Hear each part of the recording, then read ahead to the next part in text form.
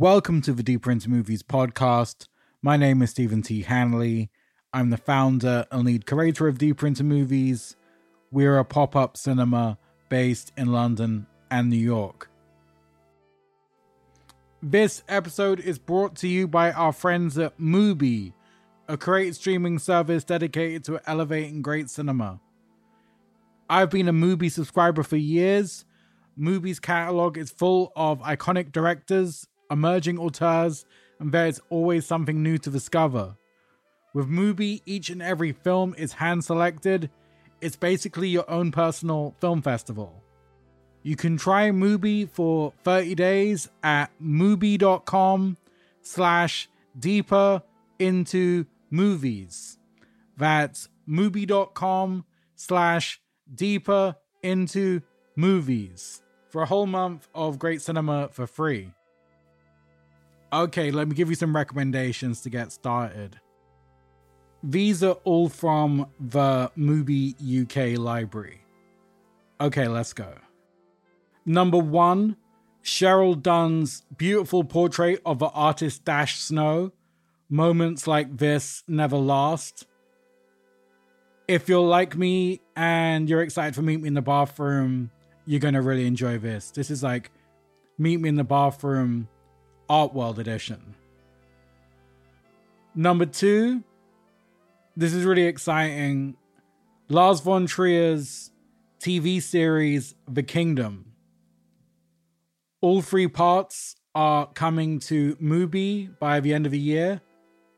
This is, imagine Lars von Trier doing Twin Peaks in a Danish hospital, and you're close. All 3 seasons coming to Mubi, including the all-new series, The Kingdom Exodus. Super excited for that. And obviously, I have to pick Oliver Sim's movie Hideous, which is part short film, part music video. So today's guest is Oliver Sim. Oliver is the co-lead vocalist of the XX. He's released his beautiful debut album, Hideous Bastard, this year, which is an amazing title, and the record is just wonderful. And Oliver and I have been Instagram friends for probably about a year, but all we really talk about on the DMs is horror movies. I know we really bonded over Malignant when it came out because we both thought that movie was just crazy, and we hadn't really spoke about anything else. So we decided to meet up before Halloween as he was headlining our big Halloween event at the Standard Hotel in King's Cross. And it was a surprisingly open and deep chat. Because all we spoke about before was just movies, but we kind of got a mutual sense that we could be pals. And this kind of turned into a bit of a therapy session, a Buffy appreciation session, and we got into it about just growing up watching films and loving music and living in London. And these kind of chats that are just really unstructured and just 2 people getting to know each other are becoming my favorites. I hope you feel the same way. Here is me and Oliver Sim.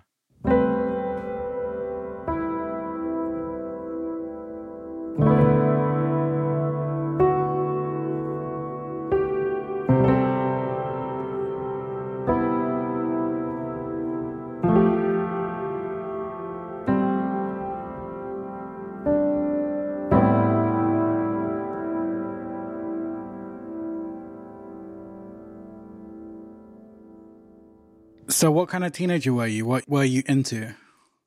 What was I into? I think like me at school, I was never necessarily like an outsider because I've always had Romy and Jamie. Like Romy, I've known since nursery school, since I was 3 years old, and Jamie since I was 11. So I was always part of something. A lot of what we shared was music. I think Romy and Jamie and I differ when it comes to film. You know, like to like pull back from horror, the thing that like I really have the love affair with is just like fantasy. Really? Fantasy. Like, we're talking proper geekies? Like Lord of the Rings style? Yeah, like Harry Potter. Can we talk about Harry Potter? I mean, that's, you know, I would get so immersed in, if like, I think like seeing things like Eerie, Indiana, that was maybe my like first like steps into horror, and like Buffy the Vampire Slayer. But before that was fantasy. And, you know, I would get so immersed in the idea of just like having powers.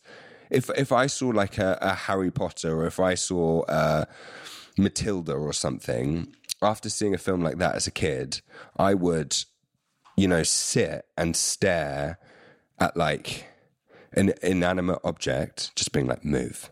This is going to move. I'd be so immersed from the film that I'd be like, this is possible. This is possible. Staring at this mug for half an hour, just being like, when's the telekinesis going to kick in? That was me as a kid.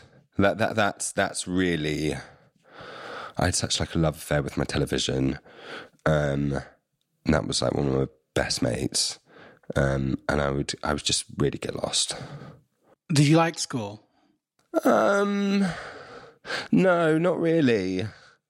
I think, like I said, I never felt like a full outcast because I had Romy and Jamie. So like if I was an outcast, so were they. I was part of something. But I kind of lost interest quite early on. And, you know, I've been in the XX since I was 15. And we started gigging around 15, 16 years old. And that became like the more exciting thing. Did you do college and uni? I did sixth form. I stayed at the same school. So I was there 16 to 18. Decided I was going to go to art school with a shite portfolio. Didn't get into anywhere. So I went to like pursue my career at Costa Coffee for a year whilst gigging. And then the band took off. I think everyone needs that kick in the dick of reality. And yeah, I left uni completely thinking, write the script. Yeah. Sundance, start dating someone hot from an indie band, then we're an echo. I had it all so delusional, completely mapped out. And then I, like everyone who finishes film school, I decided working in HMV. Yeah. And then my cousin tried to save me, bless him. He got me a job in an oil and gas engineering firm. Love it. Which was nothing like industry. I was so sure it was going to be like industry. I spent so much money on my suits. I had these sick Armani ties. And it was just a group of like 60-year-old white men doing very shady things. That's so disappointing. You know, every time I go down like Bishopsgate or like Liverpool Street, I have such like a fascination and probably just like an internal non-sexual kink for like business people. I'm like, it's the whole idea of like meeting at the water cooler conversations and I want a refund. I remember there was a documentary, a really salacious documentary, Channel 4, about how sexualized and the money and the power and the doing the deals, everyone's like hooking up in the bathrooms. Yeah. You'll get like a hot email from your boss, like, meet me in the top floor office, exec suite. No. What a bump. Yeah, it was just like, there was nothing like that. The only exciting thing that happened was there was this crazy deal that was on the table that somebody was doing a deal in somewhere in the Middle East, and there was these two limos or BMWs that were left there, and they said if anyone wants to put them on a freight container back to London, we can have them. Oh my God. My broke ass was like, let me feel like, no, this is just insane. My parents were disgusted. They were like, this is blood money. This is such a long ordeal. How long did you stay? 4 months. And it got to the point where no one even knew I existed. And I would cut and paste interviews from Pitchfork into Excel spreadsheets and read them closely.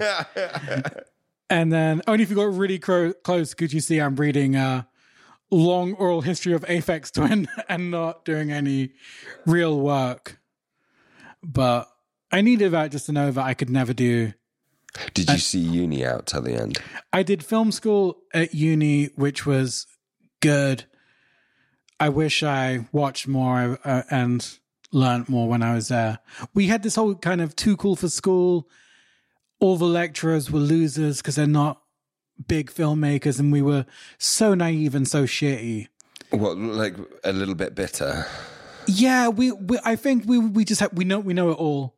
Yeah. We've seen all the Tarantino movies, so obviously we know our film history. We're just dicks. And I was like, I wish I went back and was just more open, and I was all insecurity on our part of just... I think it's really, really difficult stuff, I think, teaching something and studying something that is creative. Yeah. Because that's what I struggled with at secondary school and college, was all the bookwork that went behind it. Not because I was necessarily lazy, but the idea of having to over-explain myself just felt... it didn't feel good. It didn't feel good to like explain why I did this and why was I referencing this. It very quickly like kills a lot of the joy. And like the secondary school we went to, like the music department was crap. It was so crap. But the good thing that they did do was, and this wasn't even purposeful, was just like neglect. They would just be like, okay, music, that room's free. There's loads of instruments in there. Enjoy yourself. And they gave us free reign, which I thought was great. But like I said, I don't think that was intentional. I think that was just them being a bit shy. College I was much more fond of than uni. College was when I got into indie films, heavily got into music, and I could start seeing parallels of like when you'd see indie directors direct Yolo Tango videos and stuff, like, whoa, they like each other. Or you'd start seeing... I'd see Fortet at all other gigs I was going to, and it was like when I go to like punk shows or noise shows, I'm like, he's there as well. And then it's like, okay, everyone likes the same. Yeah. If you like this, you like that, and all the music video, all the bands were into cool movies, and you kind of like, this is all just one cool thing. Yeah. This is all just good art.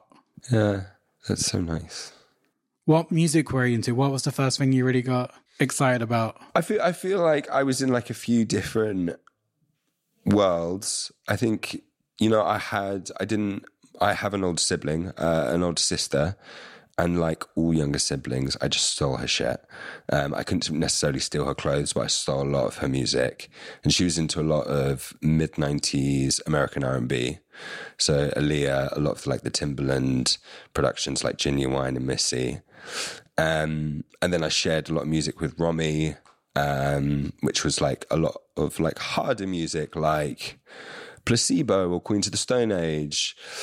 And then also like my parents' music, like Talking Heads and The Cure. So that all adds up to your sound, basically. Do you think? Yeah. Okay, good. Yeah, you kind of got the goth, you kind of got the R&B influence. Yeah.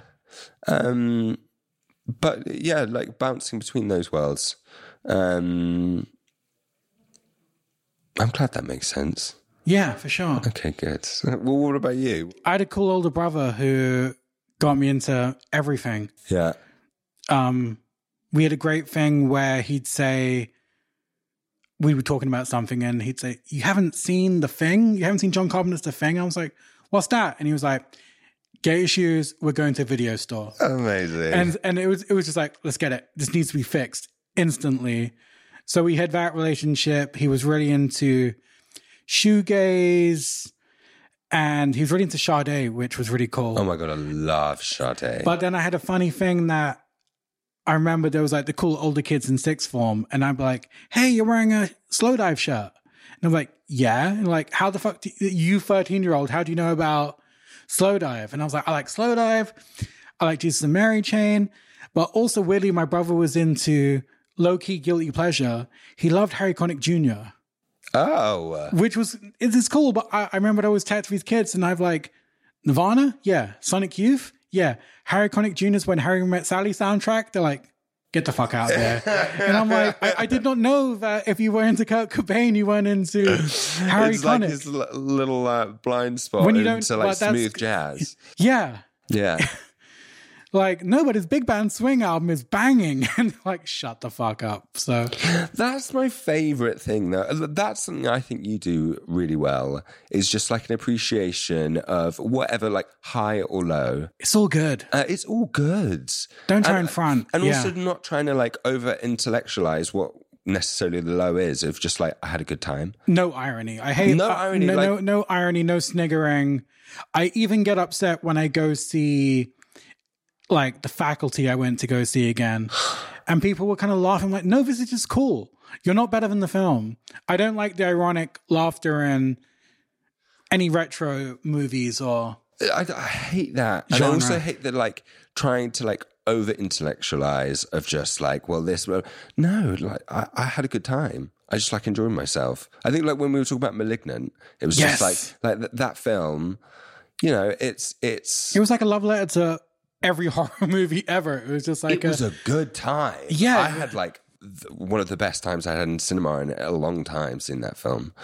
And yeah, that was kind of it. Love that film. Were you going out? Were you part of like the indie scene? Were you going to the clubs and stuff? Yeah, I was gigging. I started gigging young. I started going to gigs quite young as well. My mum like had like a second puberty in her late 40s and got super into new music. So she became my like mate. And I was like 13, and we would go to gigs together. She took me to my first gig. She took me to my first festival. What was your first gig? First gig, White Stripes. Sick. My mum was obsessed with Jack White. Right. So we went to Brixton Academy, took Jamie. That was my first gig. She made sure that we got there super early so we could get to the front. Then she took me to my first festival the year later, which was Reading. Camping with Mumsy? Camping with Mum. Sick. Camping with Mum, camping with Romy. And it was to see the White Stripes. But like she came with us to see like Peaches. Oh my God. She was like my mate. It was perfect. And then from that, Romy and I and Jamie started going to gigs on our own. Also, I think like before I came out, I started to go out to like gay clubs on my own. Like I'm 6'3" and I've been this height since I was about 13 or 14. Holy shit. So like getting into clubs wasn't really a problem. So I would go to like places like Heaven or a really great club that used to be called Ghetto behind what used to be the Astoria, Yes. Tottenham Court Road. That was really good. And Trash Palace. And then Romy came out and we were going out together really young. Like at the time I was like, I'm so proud of myself. Now I look at it with a different eye and I'm like, maybe a bit too young to be in some of those spaces. But it was great for us. Like I'm a city kid, kind of grew up here. Had to let so much at my disposal. Are you London? Yeah.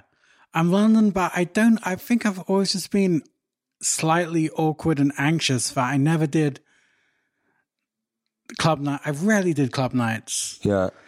And then when the whole indie sleaze thing was happening and there was Madame Jojo's and stuff, I'd go occasionally, but I never felt part of a scene. I couldn't do the new rave. I couldn't pull off the new rave. I remember I went to core deep memory. I went to Madame Jojo's and there was this girl in a band I was really into, and I turned up early and I thought I was serving a real Interpol look. I had the Armani tie, I had the skinny suit, and I was like, "Hey, what's up?" And she was like, "Have you come from the office?" Oh, and I was God. like, "Oh God!" I was like, "No, Interpol, baby, Rosemary," you know. And she was like, "Okay, right." And I was like, "Stop trying so hard, dude. This isn't." But I was never part of any scene or any.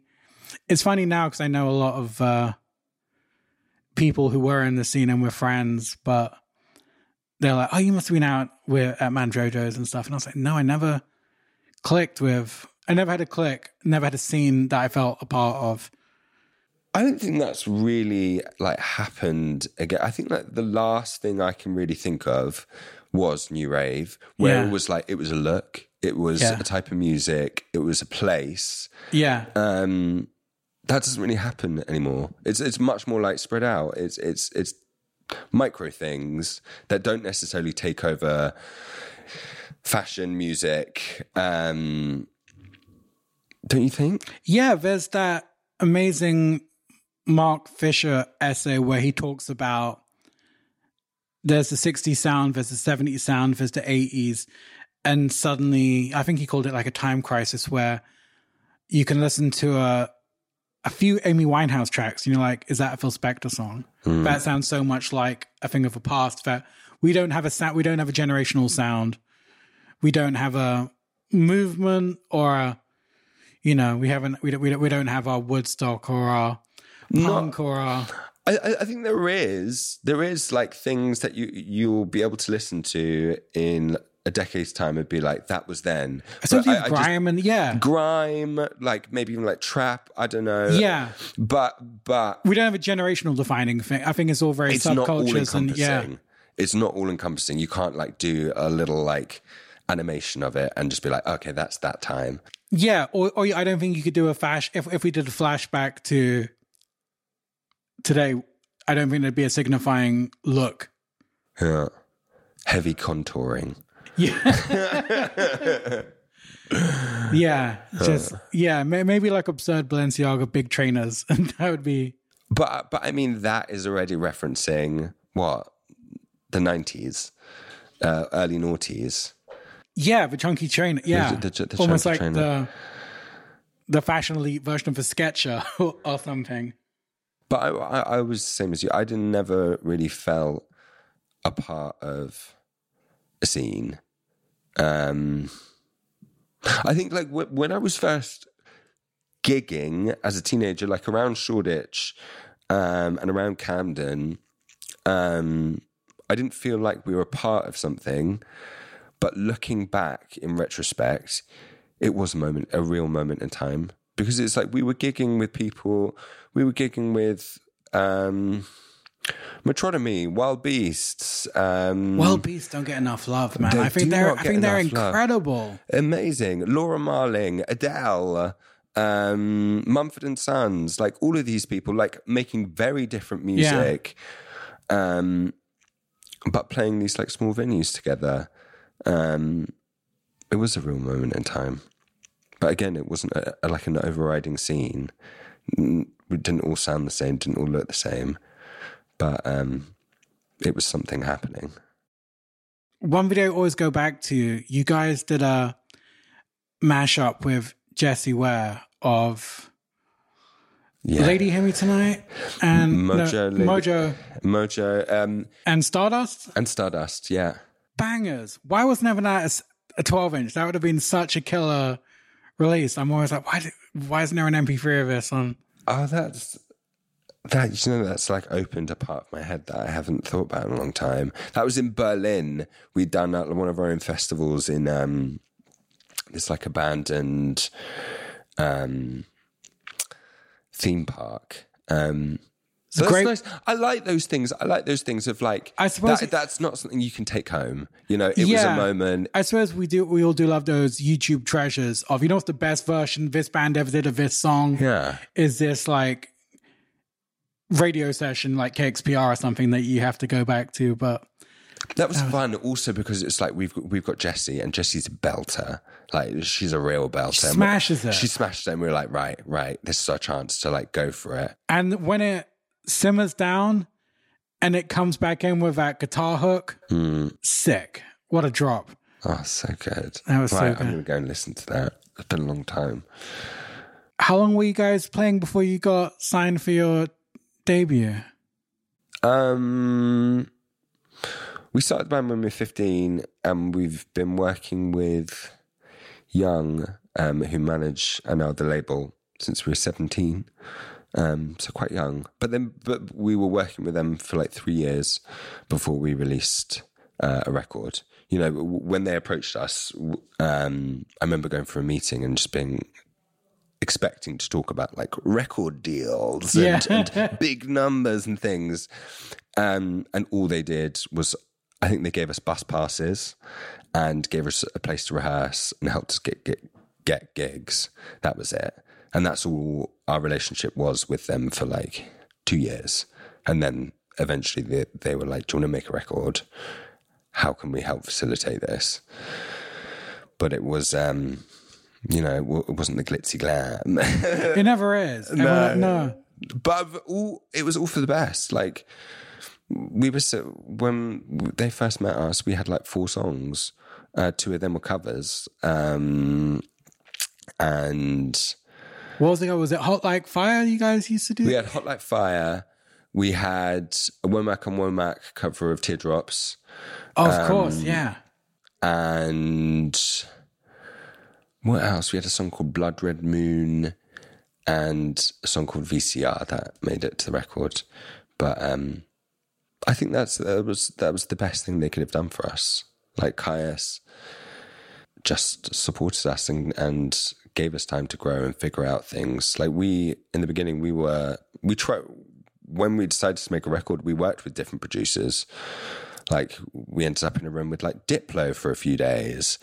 And everything suddenly became very different, and it was great to try it. And we tried out loads of different producers, which eventually led us to, well, Jamie's in the band. He knows how we should sound. Why don't we give this a go? Was Diplo just trying to give you like a Major Lazer banger? We recorded with him in the XL offices in Notting Hill during Carnival. So we would like go outside, have like a rum and coke, walk around, listen soak up a vibe, but then bring that vibe into the song, which it did not belong in that music, but it was fun to do.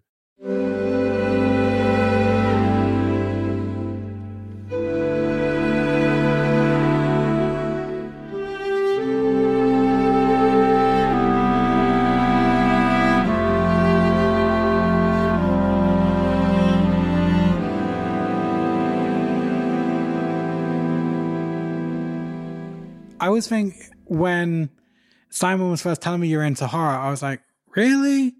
It almost didn't make... Now I know it totally makes total sense. But I was wondering, what was it about horror movies that you were so drawn to? It's funny. I think through making this record and making this film, and I've had to like analyze my relationship with horror for the first time.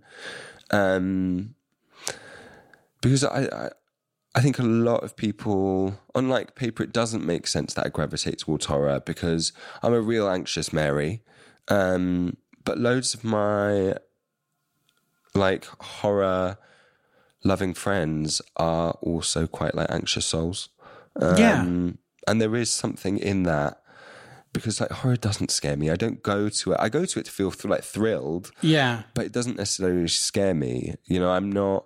What keeps me up at night isn't monsters or ghouls or ghosts. You know, it's much more local. It's like relationships. The calls are coming from inside the house. Yeah. It's like everyday Monday. It's relationships. It's loneliness. It's rejection. It's the relationship with my mother. Like, you know, the big ones. But horror can be dark and it can be scary and it can scare me, but it can also be camp. It can be ridiculous. It can be meaningful, and I think it has the best characters in film. In my mind, it's like the monsters.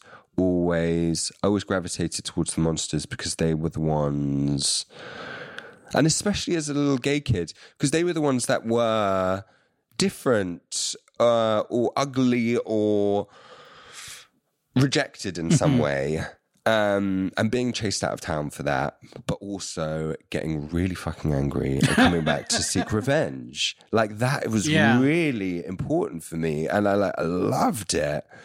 And And especially like characters that had, I think, Norman Bates, Buffalo Bill, Patrick Bateman, and Hannibal Lecter as well. I think all four of those monsters have a real queerness to them.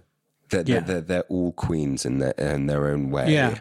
And that kind of like deadly faggotry was like great for me. I loved it. Some of them are definitely problematic, but like for a kid, I like ate it up. So I loved them, and then I also loved the Final Girls because they were the Final Girls and the Scream Queens, the Jamie Lee Curtis, the Sigourney Weaver, Sissy Spacek, Neve Campbell, of course, being probably up there at number one, but those women were also had the femininity, had the sexiness and the beauty, but also were angry. And that was really important to me. Yeah, where's this rage and revenge coming from? Because I didn't really allow myself to be angry. Right. Because as a kid, I didn't want to stand out.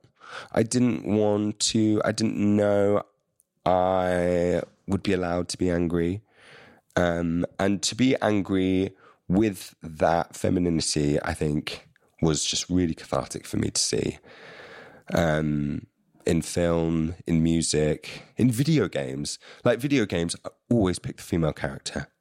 Always, because the character that was slinky, maybe had a fan of some kind of sort, and that was my way of like channeling it. Because at school in the corridors, I couldn't be that, which was really confusing for me because, that femininity to me felt like a superpower. It felt like something I really I had in spades inside of me, but I couldn't really show. So to have that in film, to have that in music, to have that in video games, television was really important. But yeah, horror gave me a lot of that. And what was the first horror movies that really had an effect on you? I think we touched on this, but Buffy the Vampire Slayer was my gateway. Right. That was my gateway.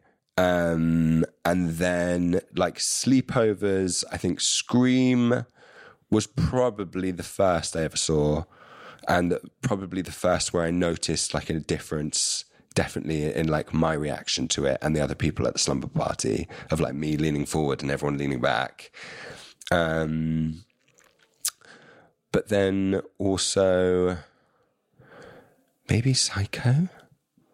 And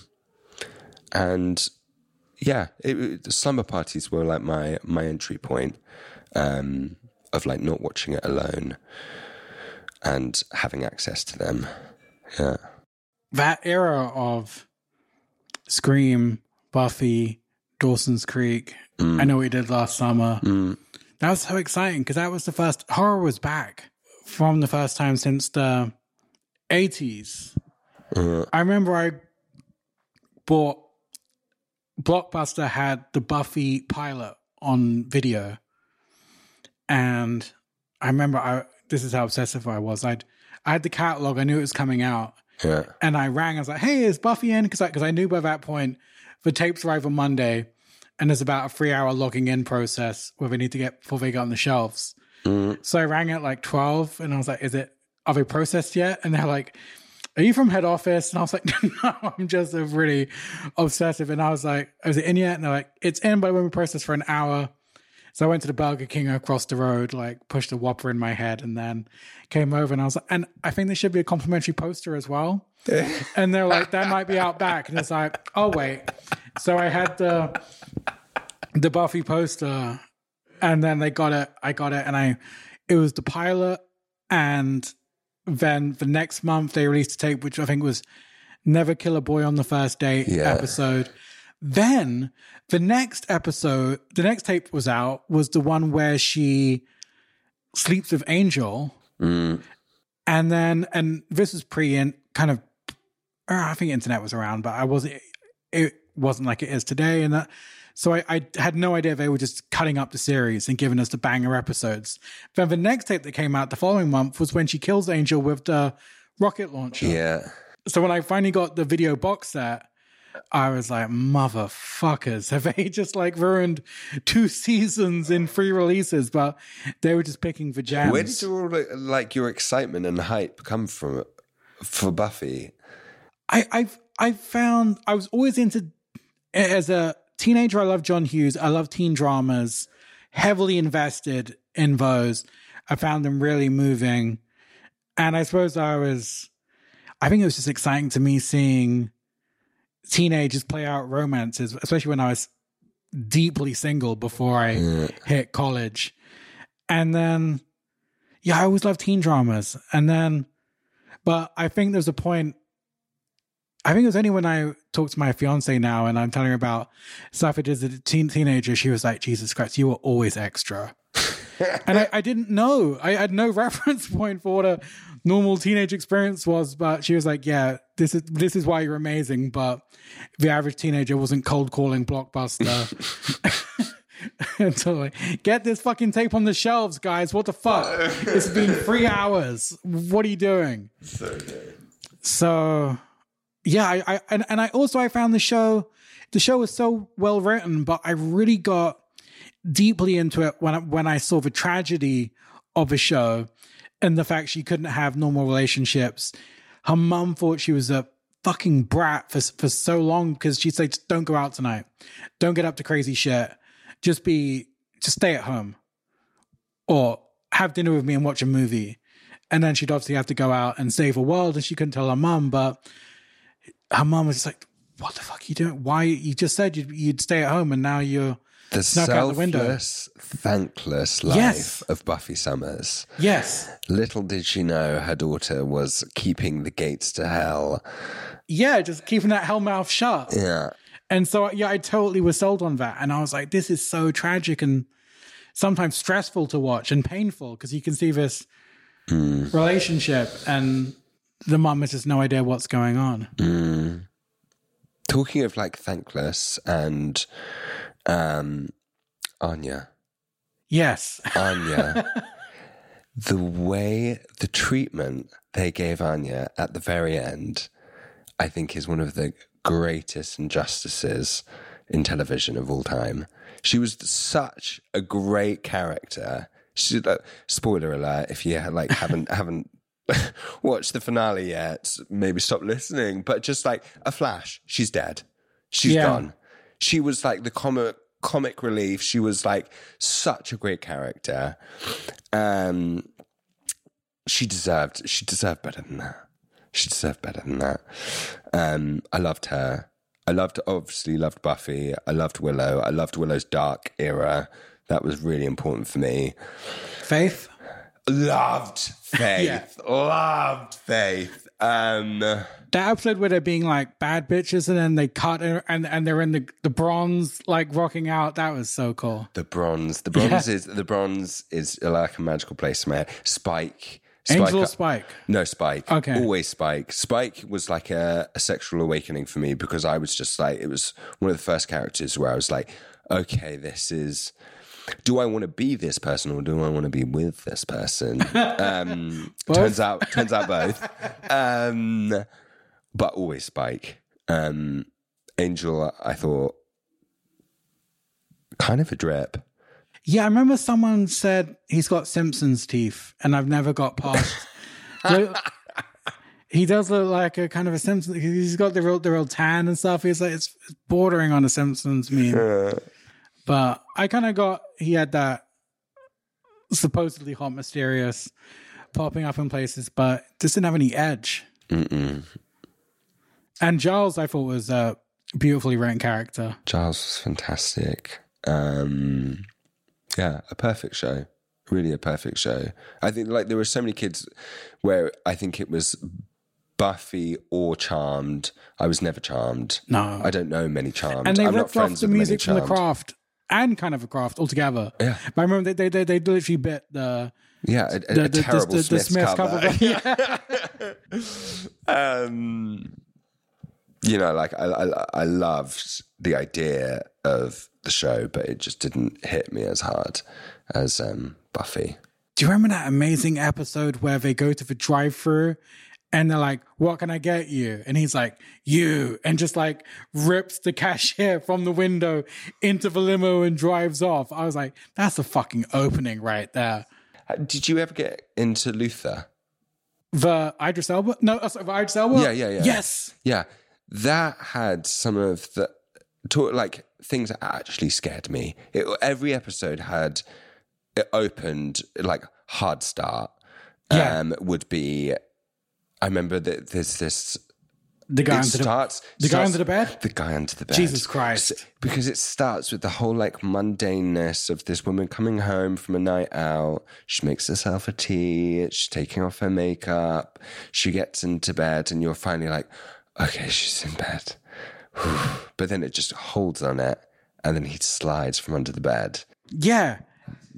And they put in every trope. It was, you feel something's up because the music sinister and it's going on too long. Yeah. So you know the show and you're like, there's a fucking serial killer somewhere. And then she's like, opens the bathroom. He's not there. Puts the coat in the wardrobe. He's not there.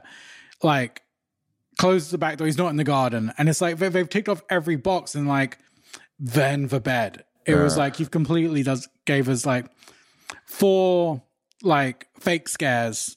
Yeah. To then deliver on a slow, long, drawn out, clawing out from under the bed.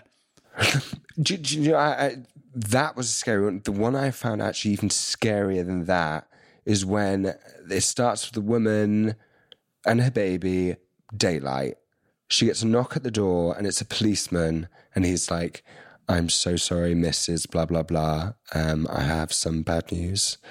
And she's like, oh my God. He's a very like... beautifully well-presented man. And he's like, do you mind if I come in to speak to you about this? And she's like, oh my God, yeah, of course. Is it my husband? Is it my husband? Come in. Shuts the door. Then he turns around and starts licking the air. Got the tongue, yeah. Starts licking the... Oh, that's so horrible. And like the whole idea of... Like I'm much more like intrigued and scared by characters that try and hide their monstrosities. Yeah. Like present beautifully. Yeah. That is they're the people to really be scared of. Like the people that are like visibly monsters are probably are more endearing to me. Because it has a... I don't know, the people that have the hardest looks are normally doing it for a reason of just like normally trying to me, in my perception, trying to cover up that they're sensitive. Or, yeah. Like that's what I always say about like... Yeah, never had any issues with goth metal dudes. Never goths. Yeah. Like goth clubs I've been to, always the friendliest. Always the friendliest. Like Slimelight in Angel. The friendliest night ever. Yeah, that's big outsider energies, so they're always very... It's got that hard look because it's like, don't come too close because I am sensitive. Yeah. But the ones that like present the most norm, to me, has like a edge of just like, well, come closer. Yeah. It used to be the same when I tell people live in Wills, I'm like, oh my God, Northwest London. What's it like? And I'm like, it's cool. Less than swearing a Saturday night is where I'm really watching my back with fucking crazy Essex lads and chavs and stuff. That's where I'm going to get like, hey, Action Bronson, or whatever. And I'm like, here we go. But that's the magic of Patrick Bateman. Yeah. Of that like beautiful, like presenting yourself so beautifully. Yeah. And the extents he goes to, whilst he's in that scene when he's talking, in the film, when he's doing his morning routine of pampering himself, of like 14-step skin routine. But he's talking about, I might look this way. I might seem personable, but I am just not here. That is scary. I love that. That was the book my brother had when I was a teenager, and he was like, don't read this. So I was like, okay, chapter 1. This is not an exit. And then I remember reading it again recently, and I'm like, all I remembered as a kid is this guy dresses like a G. kills people, and is always renting videos. What life goals? I was like, mostly life goals. But then I was listening to the Bryson Ellis podcast, and he said he revealed a fascinating fact that if you really know the fashion, what he's recounting people wearing is fucking insane. These outfits don't go together if you really, really know the fashion. Really? He said almost nobody got it, but a few people in fashion was like, there was no way you could wear a Calvin Klein blazer with this Banana Republic trousers. Yeah.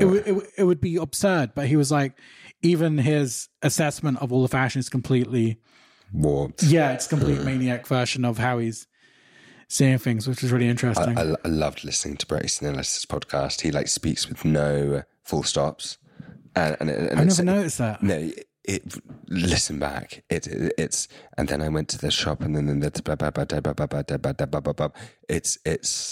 it makes so much sense.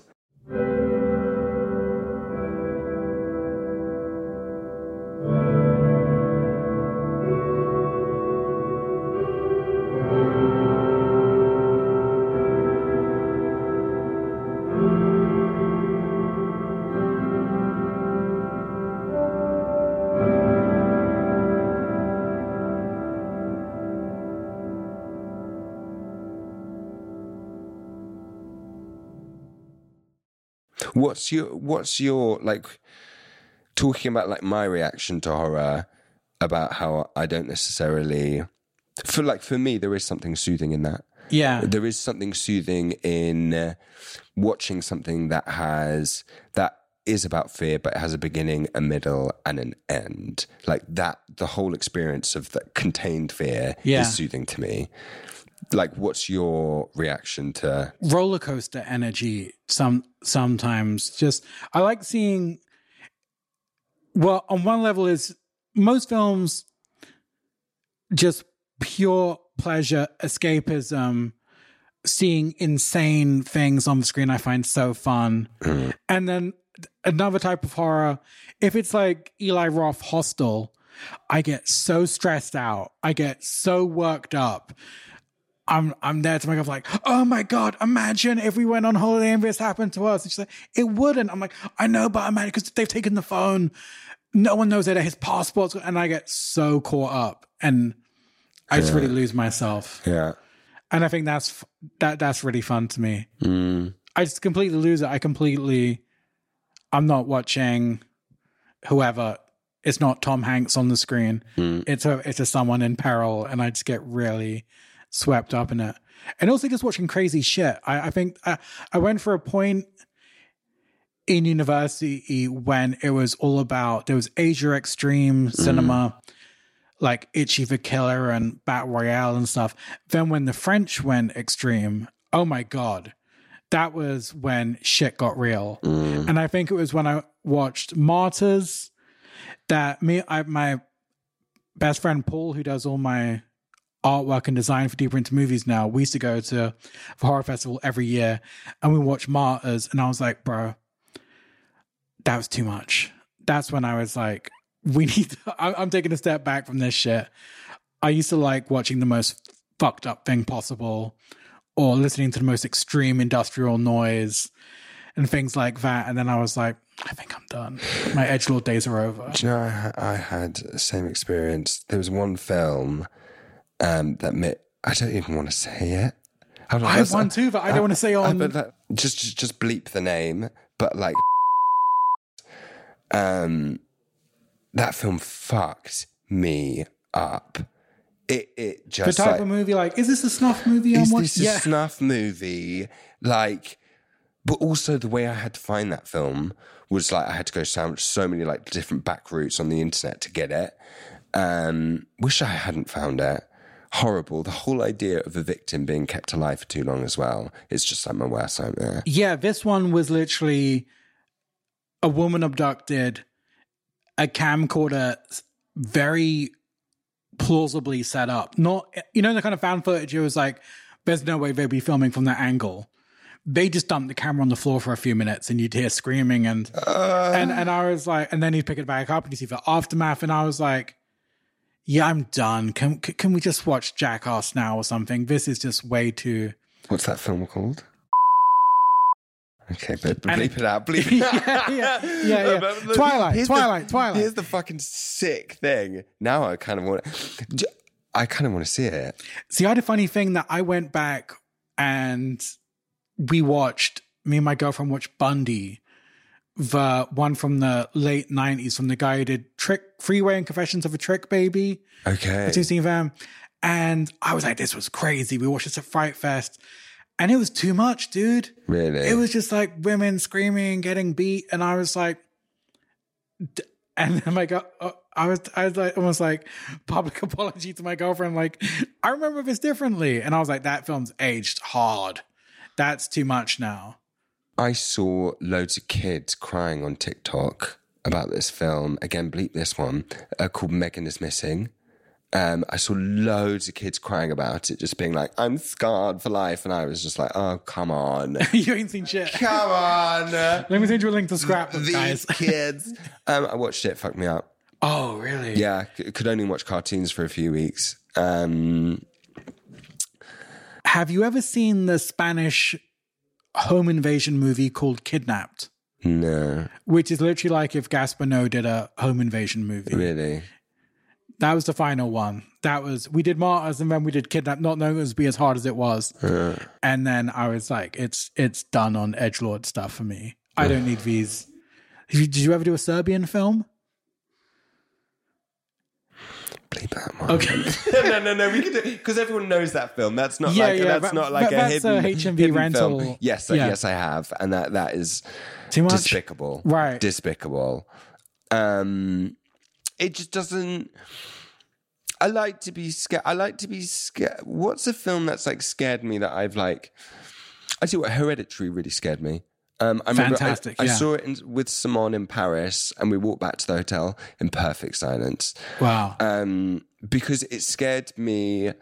The whole family dynamics of like no one does hysterical as good as Toni Collette. Toni Collette is like a master at hysterical, and her like that. I hate the idea of seeing like my mum upset. Seeing her upset or seeing her on the edge, that makes me already scared. That makes me feel really scared. That hits me in like probably some kind of like childhood trauma part. Yeah. And you know, her tirade at the dinner table at her son, that is horror to me. Also Toni Collette in the corner of the ceiling, that's terrifying as well. Yeah. But that film. And when they go upstairs to the attic and they say there's a dead body there, and that great moment, you're like, is she nuts? And then you hear Gabriel like, oh my God. You're like, there is a fucking dead body up there. Yeah. Handled brilliantly. But that film scared me. That film really scared me. Yeah. But I love it. Exorcist 3, I think, is terrifying. Have you ever done Exorcist 3? I've never done Exorcist 3. Masterpiece. Directed by, and obviously when you start telling people the third part of The Exorcist, you're like, really? Is that the one Dharma was obsessed with? Yes. And it's directed by William Peter Blatty, who wrote the original book. Amazing. George C. Scott as the main character. Brad Dourif as the evil being in the film. Right. Okay. Bang so hard. Yeah. Okay. I'll go back to that. Are you a collector? Do you do physical media or do you? Do you know what? When you were like talking earlier about DVDs, I've done a clear out. It's all gone digital. Not music. Music, I love the physicality of music. You know, I love artwork, but I haven't extended that grace when it comes to film. I've gone completely digital. Wow. Did you keep your player and stuff, or do you? Oliver, it's been great talking to you. I keep stuff because it's always disappearing on streaming, and we're working on our own VOD rental channel, and just the nightmares of finding who the fuck owns these films, especially films that aren't a valuable commodity. Obviously, everyone will own, you know, like a Springsteen catalog or whatever, but who owns Ghoulies 2? Who owns like Exorcist Part 3 and things like that? I'm just like, and then the main thing I do is I buy stuff that I had in the video that I would rent endlessly in the video store. Nice. As a teen or 20 something. And now there's stuff that is just completely it's completely gone. I don't know who'd want to, or even if you'd want to buy the title, because you may spend 20 grand on a title and you're not going to get a return on if you press up 50,000 Blu-rays or whatever. Wait, do you have VHS as well? Yeah. I've got a really sick VHS player. Right? There was this great. There's a guy we know who does the best video transfers to digital, and I just shot him a text like, "Hi Gary." He just lives out in the sticks and just has every analog tape. He's like Beta, mini DV, and I was like, "What's the best VHS player?" And he's like, "Send me a link," and I was like, "eBay buy right now." So good. And so yeah, I keep the video for certain stuff, and then because some stuff I like the trailer. I remember I had 976 Evil, Robert Englund's horror movie, and it's got a sticker on. It was the second video I bought when a local video store was closing down. The first one was The Lost Boys. The second was 976 Evil, but I had a sticker and it said, "Dial Mark Dark to hear your horror fortune." And you dial it, and it's like, it's like, "Today's going to be a dangerous day." I'm like, oh my God, let me dial it again. Like, sorry for my parents paying that fucking phone bill just to ring Mark Dark every day to get a new horoscope. But what a vibe. There are so many like holding screens on DVD films of like when it comes back to the menu screen, that I just remember so vividly. The lost art of the member screen. I get really upset now. I know it's a template. Even when you buy something really fancy and big budget, it's just like the play stop menu. I remember when it was animated and they'd have a song playing and it would be the same font as the film, and there'd be special features and audio commentaries, and now it's just, that's lost. There's so much like, like falling asleep to a film that you'd watch many times. I always remember like waking up to like the menu, the menu, and the music that came with the menu. Yeah. And there's comfort in that. Yeah. That was, it was really sad when I bought my Buffy DVD box set, and then I went on the forums to see like why it's been released on Blu-ray, and they did the first one, but when they did the re-upload, they just wiped. I think there's like a punch up kind of crystallized button that they press, and they've taken off all the grading and the shadows and the darkness, and there were scenes that were they really butchered it. They also like or the aspect ratio, and you can see like boom mics.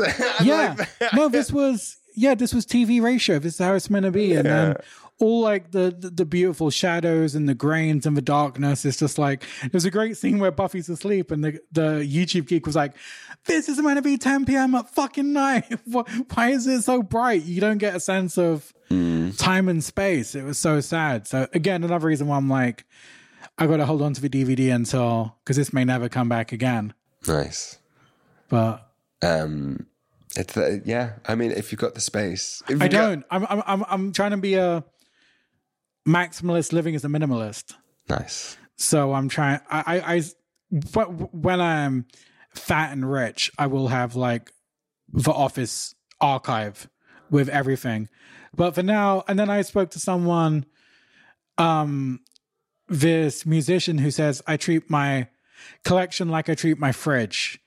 I just, if it's out of date, if I'm done with it, I'll dump it, I'll exchange it.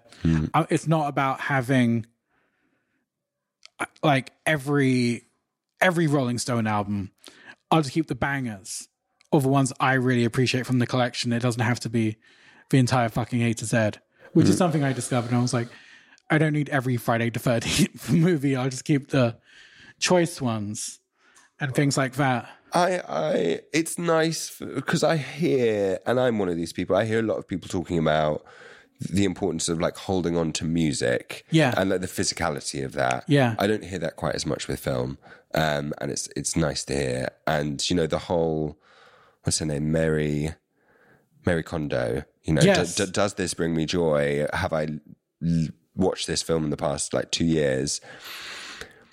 I don't know if that necessarily works, because it must be nice to actually browse and be like, well, I wouldn't think about this, wouldn't have thought about watching this, but seeing it in front of me, I'm gonna. Yeah. That's good. Must be nice. Digging secondhand shops for movies and stuff. I found Ginger Snaps the other day, and I was like, yes, love that movie. It mainly for genre, kind of trashy genre stuff, which is fantastic. That Werewolf Sisters. Yes, fantastic. Yeah, things of that. And Brain Scan, highest recommendation. Have you seen Brain Scan with Edward Furlong? Yeah. Oh my god, I finally found the video store poster of that. Amazing. And that was one that I was obsessed. There's a few films I'm really obsessed with from the video store era, like that and The Lost Boys and Fright Night. But I got Brain Scan. There was a new DVD, new Blu-ray. I bought the Blu-ray and I was like, I really want the poster. And then I had it on eBay alert if there's ever any posters. And I just, 2 a.m., typical, can't sleep. Let me buy something weird on eBay. And I found it on this place called eBid. eBay's budget rival. Okay. This guy had a video store poster of Brain Scan. I was like, amazing. I was going to ask if you go in hard on merch, but then I just realized you're in a Licorice Pizza t-shirt and a Sex and the City cap. No. Plot spoilers, yes. Yeah, the obscure movie baseball cap is where all the luxury money goes. That's my fucking kryptonite. But posters are where you can really spend the money. Now I'm more fussy. It's got to be banging. Will I ever see this again? No. Same like the Brain Scan poster. The Brain Scan poster was only £10, but I was like, rare gem, never to be seen again. Must have. And then when you go through eBay movie merch, there's so much stuff, and it's really funny when you see things that are like, why did they make a Meet the Parents baseball cap? Where was the market for this? And I like really goofy films like that, but now I'm totally fussy and picky. When Deep Into Movies took off, I think I had my crazy period of like all money on everything, who gives a fuck, YOLO, and then I'm like, bring it in. You know, grow the fuck up. Stop going so ham. But so yeah, now really fussy, and I've got no art space on my walls now. Everything covered with. I've got Paris, Texas, the Martin Scorsese After Hours film, and this Pete Bogdanovich film which nobody talks about called They All Laughed, which is basically Royal Tenenbaums 20 years before. If you like Wes, this is like the DNA for a Wes Anderson film. Amazing. So I've got that, and then I bought some Japanese mini posters. Yeah. I've got Clueless, William Friedkin's Cruising, Bryson Ellis Less Than Zero, and we've got one more. Then we're gonna have 4 of those. But nice. And I co-sign with my girlfriend on everything. I'm not just putting up. I mean, that's eclectic. Yeah, that's kind of the DNA right there of kind of all the kind of. Oh, and I've got a Gummo video store poster. See, there we go. Like me explaining my childhood music. I think those posters explain me quite well. Yeah, pretty much. Yeah. And my dad looks like Harry Dean Stanton. He looks like Harry Dean Stanton. And there was a weird thing where I was always deeply connected to him. And let the record reflect, I have a present father figure. My dad didn't wander off into it. There's no it's not like an abandonment thing, but very old school Irish, strong, silent type man of his generation. But I remember I interviewed Harry Dean Stanton, one of the last interviews, I think, before he died. And at the beginning, I rang him. I had my dictaphone, and he was like, "Stephen Hanley?" And I was like, "Yeah, that's me." And I played it back afterwards. And my mom was like, "Why are you recording your dad?"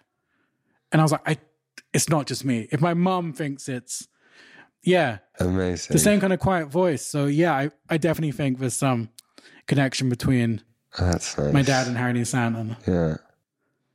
So I think that's one to take to your therapist. That needs unpacking. Yeah. Right there. Does that? And I remember it was really funny. I was at a wedding once, and I was sat next to someone who was a therapist, and I said, random question. I always dream that teenagers from my school who I was friends with pop up in my dreams. And I haven't seen them since. It's very much like the In-Betweeners kind of thing. And I just was like, you guys just want to get drunk and do stupid shit. And I'm way more into my movies and music. I think I'm just going to part ways after school. And I went to college. And I said, but they always pop up in my dreams. And she was like, well, did you have any issues? And I said, well, we all kind of stopped hanging out. And there was one incident where there was like the new kid who kind of took my place in the group. Yeah. And I had a scene at lunch where they were like, you can't sit with us. And I tried to pull up a chair and they pulled it away. But it was a total slapstick comedy moment where my chair like flew back. And then they put me at another table right next to it. And it was so smooth the way it happened. It looked really like something from a slapstick movie. And I said, that was really embarrassing. And she said, yeah, you need to unpack this with your therapist. Yeah. There's an abandonment rejection thing going on here. And I was like, well, goddamn, did this get heavy real quick? And I'm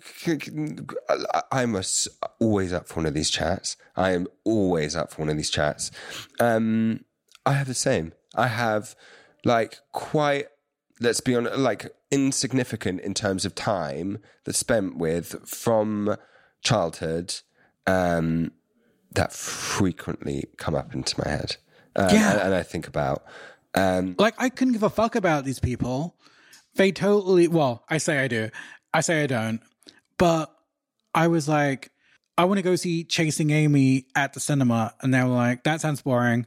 We're going to try and get sold beers. Like we were talking about this, like as teenagers, you don't want to stick out.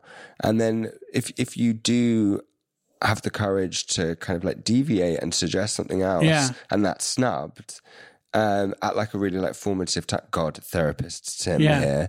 On two couches, we should say. Yeah. But it is a big thing. I, like 3 days ago, I got a text from my first ever boyfriend from when I was 17, who I haven't spoken to in years and years. And it was such a short relationship, but like all of that like teenage drama and perspective is still there. Yeah. And it's like the idea of this person still has like so much weight and so much power but it's like, it's everything to do with me and kind of nothing to do with him really, because it was such a formative time. And because that was what I thought was my first love, it's wild. I tell you why I think it is. My brother and sister both have friends from primary school to now. Like my brother's best friend was his best man at the wedding. And I think it was instilled in me that the friendships you make at school, you keep for life. And then looking back now, I really respect my tenacity just to stick true to myself, stoic, I guess. Just to like, no, look, fuck you guys. I want to explore this. I'm going to do this. But there was a year or so where after school, I fucked up for a year in college. And then next year I did the media course, and that's where everything streamlined. But I think it was around 2 years there that I wasn't really hanging out with many people. And I remember this film hit me way too deeply. I watched Days of Bang Gold Summer with Earl Cave. I haven't seen that. He's about 16, 17. He's like a sulky goth, and he's living with moved away from his father and living with his mum. And it's kind of an age where you do want to hang out with your mum, but it's a little bit embarrassing. And he's just being like a bratty teenager. And I think it brought me back to when I was like, Mom, drive me to Blockbuster. Yeah. And she'd be like, what about your friends? And I'm like, yeah, not seeing them right now and not gonna open up to you about my new situation where I'm discovering these different things that they don't want to be a part of. Oh man, if it was like, if we're gonna get like real therapy here, like all of those things, all of those like personas we like fell into as teenagers and kids are so easy to like access and slip back into. Yeah. I just spent a weekend away with my mum and my sister in a cabin in Hampshire, in the woods. I'm a grown man. Yeah. I'm a 33-year-old man. Yeah. I've done a lot of work on myself. It's so sometimes fucking frustrating how easily I like slip back into just like a role that I normally play, which is like sometimes just like silent protest. Do you know, if I'm like not getting my way of just like silent protest, I'm like, I'm a 33-year-old. Yeah. I'm like, come on. Yeah, but also like that idea of just like being an outsider at school or feeling like hurt and feeling like you have to withdraw. So easy to like access and get back into. no one can press your buttons like your family. Family, but also those people that you're talking about. Right. Those miscellaneous people. Yeah. The one that pulled away your chair. Yeah. Like you're going to probably meet different versions, what you interpret as different versions of that person in your adult life, and they will push your buttons. I've got my own chair puller. Yeah, I think it's true. And there's also it's kind of funny when if I book a really cool podcast guest such as you or book a really cool film, I'm like, yeah, I got it. And then my girlfriend's like, why are you sounding so competitive? I've almost got a and I've kind of got a joke now. I said, that will fucking show him. And my girlfriend's like, who's they? Who's against you? Who's not supporting you? I'm like, nobody. I don't know who they air quotes is, but it's like and now I've realized like, stop trying to win everything and just it's okay. You know, I had a rationale recently where I was like, can't become a workaholic. Deeper into movies is definitely growing upwards, but you can't be defined just by trying to win every fucking podcast guest and every big film as well. There is more to life than just. But hey, the like flip side of that is like sometimes like competition and like a need to win is sometimes a fabulous source of energy. Yeah, no, I do have. It's a fantastic source of energy. It can be really toxic and can be terrible. No, I need to become not become Darth Vader, but I've definitely got that evil, slightly Machiavellian side where you're like, but that's great. Yeah. Romy, she's my sister. I love her. I celebrate her. And like, it doesn't stop me celebrating her successes. Like right now, like everything in my life I've done side by side with her. Nursery school, primary school, sixth form. We've had a career. We've traveled the world together for the past like 15 years. Now we're both made solo albums at the same time. Oh. Yeah. I love her. Let me stress this. I love her. I support her and I celebrate her. I've got to win. I've got to win. Really? Yeah, 100%. Oh my God. But also, I have no fucking idea what winning is. No, I don't. There is no I don't know, measure of that. When is when is it enough? When am I enough? When is the business enough? There is no destination. No. There is no winning. But part of me quite enjoys it because it like the whole process of like making my record. I would check in with her every month. She'd play me what she was doing. I'd play her what I was doing. She played me a really good song. No better source of energy to go running back to the studio and work on something. Oh my God. Yeah. So I think like if crossing over into the dark side, Yes. yeah, bad. Pull yourself back, but otherwise, No, I think my moral compass is in place, but maybe I'm just like, yeah, fuck you to those randoms in school who. Yeah, love that. Yeah. Maybe that's a good place to end. We just started with I had therapy earlier today, and I've achieved more in this podcast. There we go. I'll bill you for it. I'll bill Young for the chat, and then it's really been good. This has been so much fun. It really has. Thank you for having me. Thank you, buddy.